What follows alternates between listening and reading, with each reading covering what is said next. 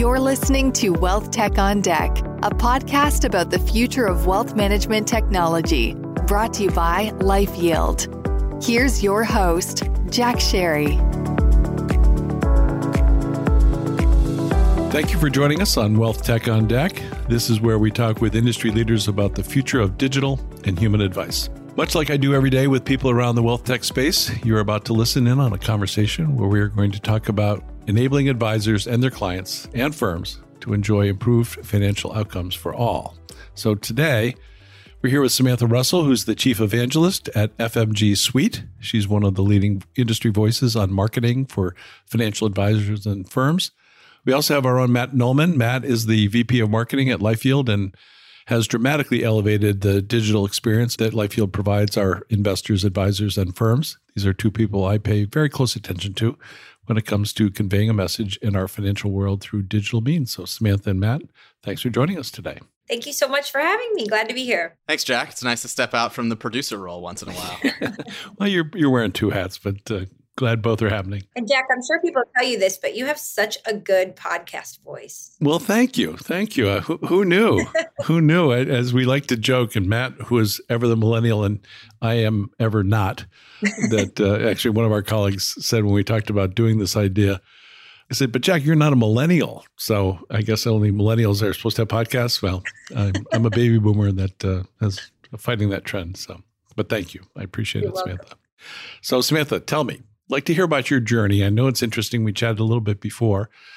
How'd you get your start?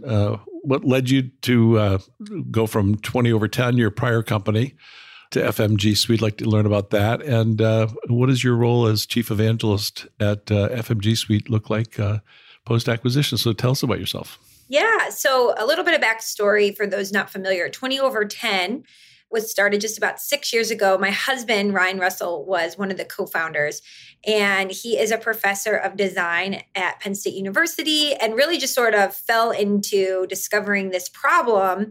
It was actually probably about 8 years ago that he noticed it when he was working on a design project with a financial services institution, that all of the individual reps or advisors affiliated with that firm had basically the exact same web presence. So the same website, same photos, same verbiage, just a different logo slapped on it.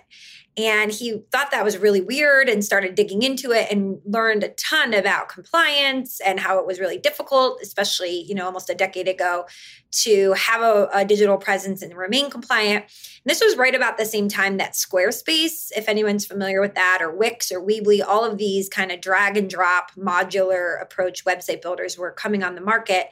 And he said, this would be amazing if we could build a model where it was this really easy to use website platform, but for financial services and keep them compliant. And so he set out to do that. It took about 2 years with some of his co-founders to create it.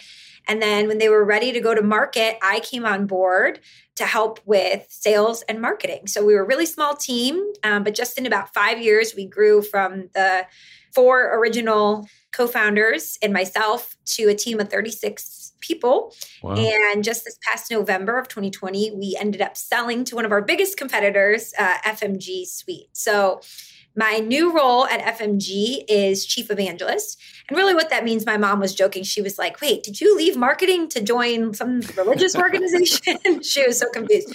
But, if you look at a lot of the tech companies out there, they have these Chief Evangelist roles. And it's because when we're talking about emerging technologies or emerging markets, there's a lot that people don't even know, right? So to get them to think about using your technology to solve a problem, they first need to learn about the problem and learn about possible solutions. And there's a lot of learning that goes into it. So my job is to educate, to talk about these emerging trends, and then take a lot of the feedback we hear from advisors on the ground, their home offices, and bring that back to our product team so they can develop better products to serve our audience. Great. I'm going to ask you some more questions in a little bit, but just a note to our audience who are used to hearing people that are developing strategy for wealth tech platforms or for wealth management firms. We purposely invited Samantha and asked Matt to join along because, as I mentioned a moment ago, two of the brightest lights I see in the industry about communicating about all this stuff. We live in a digital world, especially in this time of COVID. I mean, we're all online staring at our phones and computer screens about what we're going to watch for that night for Netflix, what we're going to order out. What it's all online. Everything's online, and these two really get it in a business where I think that's going to be really important as people embrace and adopt more holistic solutions to help their clients. But it all happens online and how we communicate. So we'll talk some more about it in just a little bit. But for those tuning in saying, where's the strategy? Well, you're listening to it. So Matt, talk a little bit, if you will. You have an interesting background. You're relatively new to financial services after having done a number of startups, but you're definitely a digital native. So why don't you tell us a little bit about your background as well? Sure. Thanks, Jack. So I got my start working at a few different tech startups in different industries. Those experiences really gave me a solid foundation of marketing knowledge and a real understanding of the technology systems that we need to succeed in marketing today. So more recently, I managed social media and a pretty high paid content promotion budget across all social channels at Putnam Investments, which is where I got my start in financial services and where I got my real understanding of the advisor audience. And that's what led me to LifeYield, where now at LifeYield, I lead our marketing efforts across our brand, our website, email and newsletters, social media content, paid ads, account-based marketing, and as Jack alluded to earlier, our entire digital experience. And so far, it's been an amazing ride, and I'm really excited about the work that we're putting out this year. And we're going to talk about a shift that we've made at LifeYield from largely focused on the advisor to one focused on the enterprise, which serves the advisor. We'll talk some more about that in just a little bit. But Samantha, if I could, back to you. As you merged with FMG Suite, talk a little bit about that organization. I know there's some history behind that. Some people might be familiar with that, might provide some context, and talk about the transition, some of the things you've learned, and then where's this all going? This communication thing, this digital experience thing. Talk a little bit about what you found and what you're learning and where you think it might go. Yeah, so some listeners might be familiar with a company called Emerald that was around forever ago. Craig Faulkner was the CEO and founder of that. And that platform was actually sold to Broadridge, which some of our listeners might use or their advisors might use, and which is a competitor of FMG Suite. So after Craig had sold that company a few years later, he started FMG Suite. And the idea was to go beyond just providing websites, but to really think about all of the tools, hence the name Suite, the suite of tools that people would need to have an effective digital presence. We've really pivoted a lot. We work with a lot of enterprise organizations still, but we also work with a lot of just individual advisors. And I think that's such a huge benefit to us, unlike some other organizations where they're really thinking always about the enterprise. While that's a good thing, obviously, you want to think about the enterprise. Ultimately, the enterprise is trying to best serve the individual advisors that make up the enterprise, right? And so when we're able to hear and work with a lot of those individual advisors who actually have to use the software, we get the best feedback on not just what's going to make the home office's compliance easiest, but what's actually going to move the needle in marketing. Because a lot of the strategies firms have used for a long time, they're not working anymore. People are too smart on social media. They can identify when something wasn't written by the person sharing it and it seems really canned and not authentic. So we're seeking to solve that problem to make communications both compliant, but still impactful and producing ROI. Samantha, just to follow up, if I could, my whole life is digital at this point. I even text my wife when she's sitting next to me. It's a little bit of a joke, but not far off. But that's how we live. That's where we are in terms of our communication. If you just expand on a little bit about being effective in communicating, I mean, that's ultimately what this whole confluence, as we call it, confluence of digital and human advice. It's about being effective in communicating complex topics. So how do you advise advisors? Matt, I'm going to ask you a variation on that for enterprises, but specifically for advisors. How do you be effective in communicating so that it moves the needle, so the investor has a better outcome, the advisor offers a better comprehensive offering? Talk a little bit about that. How do you advise on that? How do you show them how to do that well? Yeah. People will sometimes ask me, what's the number one hire I could make for my marketing team? And I'll often tell them a great copywriter, because writing copy that engages your audience is one of the biggest parts of the battle. And I think when we're surfing social media, when we're looking in our inbox, when we land on a website, think about our own behavior. We don't read text online the way we read it in a book or a magazine. We don't read every line. We do the scroll and scan, as I call it. So you need your copy to be incredibly engaging, short and sweet. It should be written so that a sixth grader would understand it, because you don't know that people are going to sit there and take a lot of time to read it. So you need to catch their attention. You need to always be writing with the what's in it for me mindset. So as I'm on social media, I'm thinking, why does this pertain or matter to me? And that's what you're thinking and what Matt's thinking. So always put yourself in the mindset of what the other person is thinking. So instead of, I just wrote this blog post about market volatility, you would say, does all this market volatility have you wondering what to do with your 401k? And I might say, yes, it does. I want to read that, right? So always thinking about how can I craft my message so that the person scanning social media, their inbox, whatever, is going to say, oh, yes, I was just thinking about that this morning. This person is talking to me. Spot on. Brilliant. So Matthew, talk a little bit about that, because when you joined us, it's been a little over a year at LifeYield. You've accomplished so much so fast. Our initial orientation was to how do we drive at advisors, and we signed up for 400 RIA firms. We really had great success. We found, though, that there's a lot of complexity to it. They need a lot of handholding, given the complexity of what we do and how we do it and so forth, just the nature of a holistic approach to managing wealth. And so what we determined is to focus on enterprises who have the wherewithal, the capital, the staff to build platforms to make it better, whether those platforms are called Morgan Stanley or Merrill Lynch or Orion or Envestnet. We want to make it easier for the advisor to be able to do what they do, using our capabilities along with many others, because we're not the one and only, although we would argue we play a vital role. That all said, I know you're a big fan of being effective in communication. I'm sure you have some thoughts on copywriting. So talk a little bit about that and the different ways that LifeYield communicates its value and engages its audience. Sure. Actually, Jack, it's been 18 months now, so it's been flying by faster than either of us, I think, realized. But true. Our enterprise shift that we just went through really was about aligning our marketing and our sales efforts with our strongest revenue streams. That's what it comes down to. And that's what we did with everything in our marketing rebrand, our website redesign, and I would say most importantly, our messaging revamp. We basically did it for clarity and conciseness. And like Samantha said, you want to be explaining it to a sixth grader, because people don't just go there and read your paragraphs and paragraphs on your website. They scan and they find the bold items and the most important items that are trying to solve their problem and whatever they came to your website to find, and then they move on. So for us, we wanted to highlight the problems that we solve more clearly and in a concise way, and bring those to the forefront of our website, most importantly, and secondarily, all the content that we produce. And in a way that we're now in a position to define a category. The term unified managed household, or UMH, has really been used throughout the industry for years, for a long time, but only recently has it actually come to the top of all of these big firms' technology roadmaps.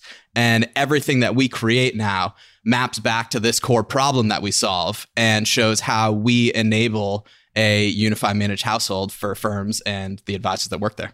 Great. I'm going to talk a little bit more about that communication channel thing that I know you've been working on. So I want to come back to you if I could and talk a little bit more about this communication. I think we're onto something here. I think this might matter. But talk a little bit about what you've learned, what you share with your clients in terms about being effective in communicating value and, frankly, winning business. How do you coach and advise and counsel your various constituents? Yeah. So, there's two things that I've really just taken off like a rocket ship, two trends, I should say, especially over the last, 18 months or so. 2020 just put so much fuel on things that were already happening and made them so front and center, you can't ignore them anymore. The first is what I call the digital referral shift. So for so long, even just a couple of years ago, people would still say things to me like, I don't have a website, or I haven't updated my website in 10 years, or my website's not important because all of my new business comes from referrals. So it just needs to be professional looking so people could vet me. What people don't realize is that the way referrals happen today is completely digital for the most part. Yes, somebody might get, your name from a friend, but a lot of times somebody goes on Facebook and they post to their community group, hey, I'm looking for a financial advisor, somebody you've used and trusted, who do you recommend? And then people will leave comments on that post saying, oh, I use Jeff over here, or I use Tina at Russell Wealth, and they'll link to their websites or to their Facebook pages. And that person is not going to go and set up appointments with 30 people who've been recommended. They're going to look at the websites or the Facebook pages for the firms that have been recommended, maybe look and see who's doing the recommending that they trust the most. And then they'll pick a few to set up meetings with, right? So that first impression that your digital presence makes, it makes such a difference in whether or not you even get out of the running before the competition starts. And the firms that get this right do something really specific. They make sure that all of their digital present places online, their LinkedIn page, their Facebook page, their website, most importantly, say the things that they would say in a first meeting with a client or a prospect, right? So they don't hope and pray like, oh, it's not that important. They'll call me and I'll get to explain it. They make sure they explain it on their website and on their Facebook page so that they can even get that meeting. The second thing is there's a real trend right now, at least in the perception of the average consumer, that a lot of investment management specifically is really commoditized now. It doesn't matter who you go to work with, you're going to get the same returns.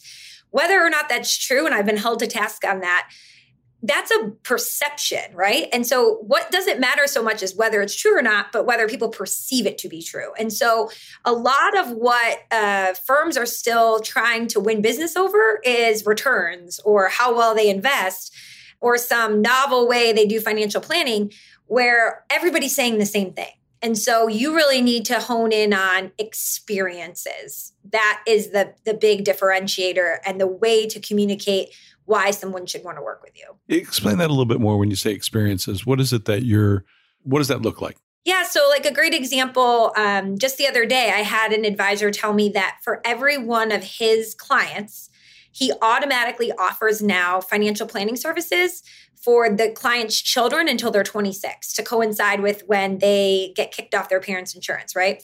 So that is a benefit. How many of these parents are, talking to their kids about money and debt and they're not listening or saving for the future or putting a certain amount away? But to have a, certified financial planner or a professional person sit across the table from you and do it in a very adult way is such a different, model and mindset for these young people. And whether or not the kids go on to be your client, you can bet your bottom dollar that those parents are going to be forever grateful to that advisor and go tell all their friends about it, right? So those are the type of things we want to hone in on. Very smart. Very smart. Not surprised. So Matt, I know you and I have talked a good bit about this. We've identified 8 communication channels at LifeYield. As we know, hearing from Samantha and we know from others in the marketplace, people get different information in different ways from different places. So talk about the importance of these channels that we've identified and what it means and what are we doing about it? Sure.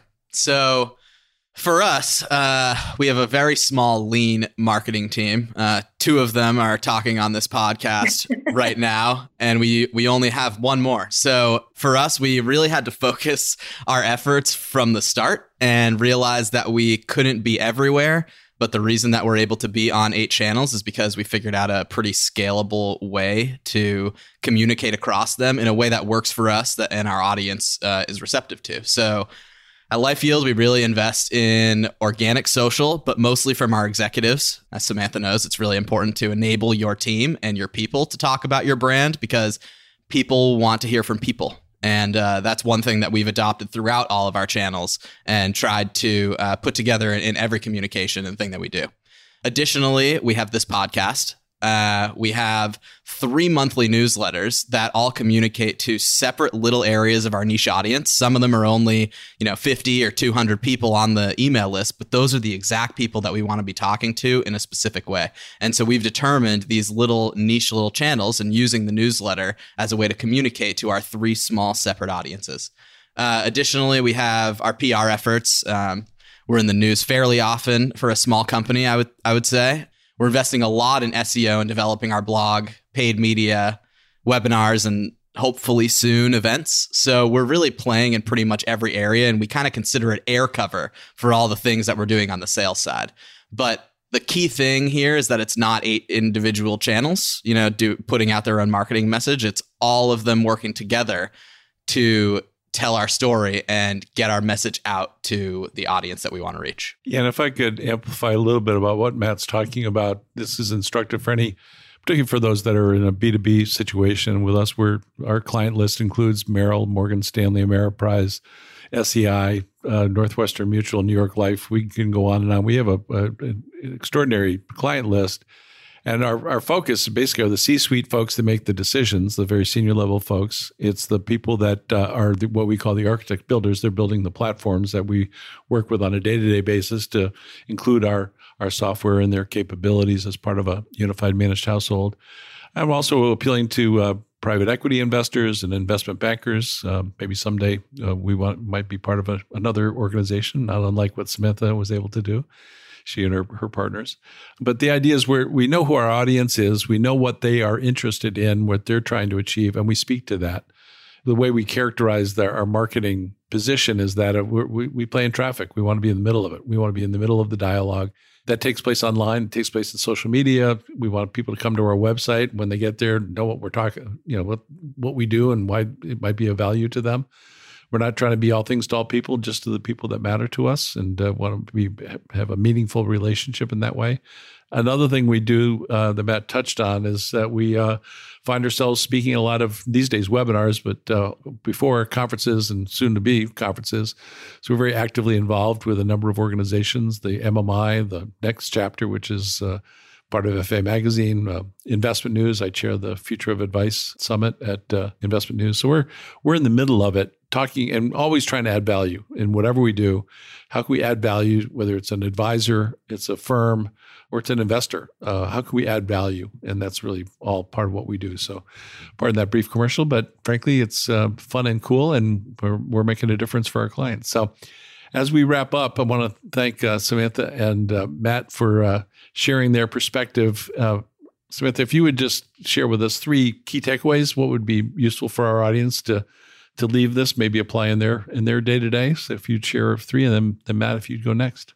Yeah, the first thing I think is just to really embrace the idea that this digital referral shift is actually here. It's not going anywhere. It's just going to amp up. And so digital marketing no longer should be a line item that kind of gets whatever's left in your budget. If you want to grow and grow intentionally to find the right clients that are going to be the best fit for your business, you need to put your money where your mouth is, right? So we see a lot of financial advisory firms. The average is spending 1% to 2% of revenue per year on their marketing budget. But the growth firms, the firms that are actually adding new clients more than they're losing them, they're spending about 5 to 10%, right? So it's a huge difference in percentage. So that's the first thing is, be prepared to really put some budget behind it. The second thing is to get comfortable with, whether it's your own firm or if you're back at the home office, with your individual advisors, sharing more personal information online. So again, Matt spoke to this idea that people connect with people, not brands. And so whether it is an individual advisor, if it's the CEO of your own company, you need to get people in front of the camera or on a podcast. You need to allow them to be sharing things on social media, leaving comments. There's still so many firms that I work with that the advisors will message me saying, I'm not allowed to leave comments on any social sites because they can't be regulated and monitored. You're never going to grow if we don't get with the times here. So that's really important. And then the third thing would be just remembering that mindset with any of your communications, whether it's for your own company, for the advisors you serve, of that what's in it for me mindset that we all have when we're being inundated every day with messaging, and switching all of your messaging to be from a selling type of information sharing to a teaching type of information sharing. Yeah, Matt, before you go on, I just can't help but reinforce something that Samantha shared. And I was just talking with a friend of mine who runs one of the largest digital agencies in the Northeast. And marketing was always sort of an afterthought, or over the past many years, it's been almost an afterthought. And it really is, it's a business driver. It's really, I think, the most important business driver. It's more important than sales. It's more important than product. It's more important than performance. It's positioning the value of your solutions and that orientation. So pardon my soapbox there. But Matt, why don't you talk a little bit about your 3 key takeaways from our discussion today? For sure. So as marketers, we're probably a little biased there, Jack. But at the same time, we talked a lot about executing a lot of these marketing activities, right? And measuring is important, and we're definitely measuring as we go. But I think that the most impactful marketing activity or contribution that we did or created this year won't show up on the marketing monthly scorecard. And it is the clarity of messaging and the reworking of our messaging that we did. So my number 1 key takeaway from today is write for clarity and not for buzzwords. The best feedback that we've received after launching our website is we really understand what you guys do now. And that was the whole point and the whole goal. So write for clarity, not buzzwords. Number 2, even if you can't directly measure or quantify the results, it is okay to start an experiment with a new marketing channel. This podcast is probably the next most impactful thing that we've imparted on or done this year for marketing. But the analytics are light. We can only quantify downloads and listeners to it. But the conversations that it's leading to and the insights that we're able to uncover and what we're able to learn from and about the executives and people that we're talking to, like Samantha, the value of it goes far beyond what can be quantified in an Excel document. And then lastly, especially for small teams, you don't have to be everywhere all at once. So start with 1 or 2 channels and focus on developing those to the best of your ability. And only when you're have a scalable process and more time and more resources, that's when you branch into all of the other channels and start to have the full marketing air cover across everything. But you definitely don't have to be everywhere all at once. So don't feel like you need to boil the ocean. Great. Okay, well, thank you both. I've really enjoyed our conversation. And to cap it off, as we do each time we do a podcast, I'd like to have you both tell us something interesting or unique you do outside of work that people may not know about you and would find interesting. Samantha, you want to start us off? Sure. I don't think I read that you were going to ask me this, so now I'm not prepared for, I guess probably the thing that fills my time the most besides work is my 2 kids. So I have a 5-year-old and a 3-year-old, and we love to be active outside. So we fish, we hike. We just hiked Mount Nittany here in our hometown, State College, Pennsylvania. We have a bicycle set, so we go bike riding. So we do all kinds of outdoor stuff. And then if I'm not doing that or working, there is a book in my hands. I read 58 books in 2020. I read a little more than a book a week on all kinds of stuff. And it is definitely a passion of mine. That's great. Thank you for sharing that. And sorry to catch you off guard, but you recovered so beautifully. That's really interesting. That's so many books that you've read. Definitely tops mine, I would say. But anyone who knows me and who's worked with me for longer than 5 minutes knows that I'm a huge Patriots fan. But my favorite sport to actually play is soccer. And I was a goalie for almost 15 years when I was younger and even won a state championship when I was younger. So played this sport for the majority of my life. And I have to say it definitely made me who I am today. Great. Well, thank you both so much. This has really been a blast. A little bit unusual for our podcast. It's still emerging, but we want to look at all angles of digital and human advice and how we all can be effective. So, Samantha Russell, thanks so much for joining us today. Matt, great to spend time with you guys. Look forward to the next time. Thank you. Thanks, Jack. Thanks for listening to this episode of Wealth Tech on Deck, our ongoing conversation about improving financial outcomes for all. This podcast is brought to you by LifeYield and produced by Reverb. Subscribe to future episodes in Apple Podcasts, Spotify, or wherever you listen to podcasts. You can connect with our host, Jack Sherry, on LinkedIn and Twitter. And for more information about our perspective on the future of financial advice, visit our website at lifeyield.com.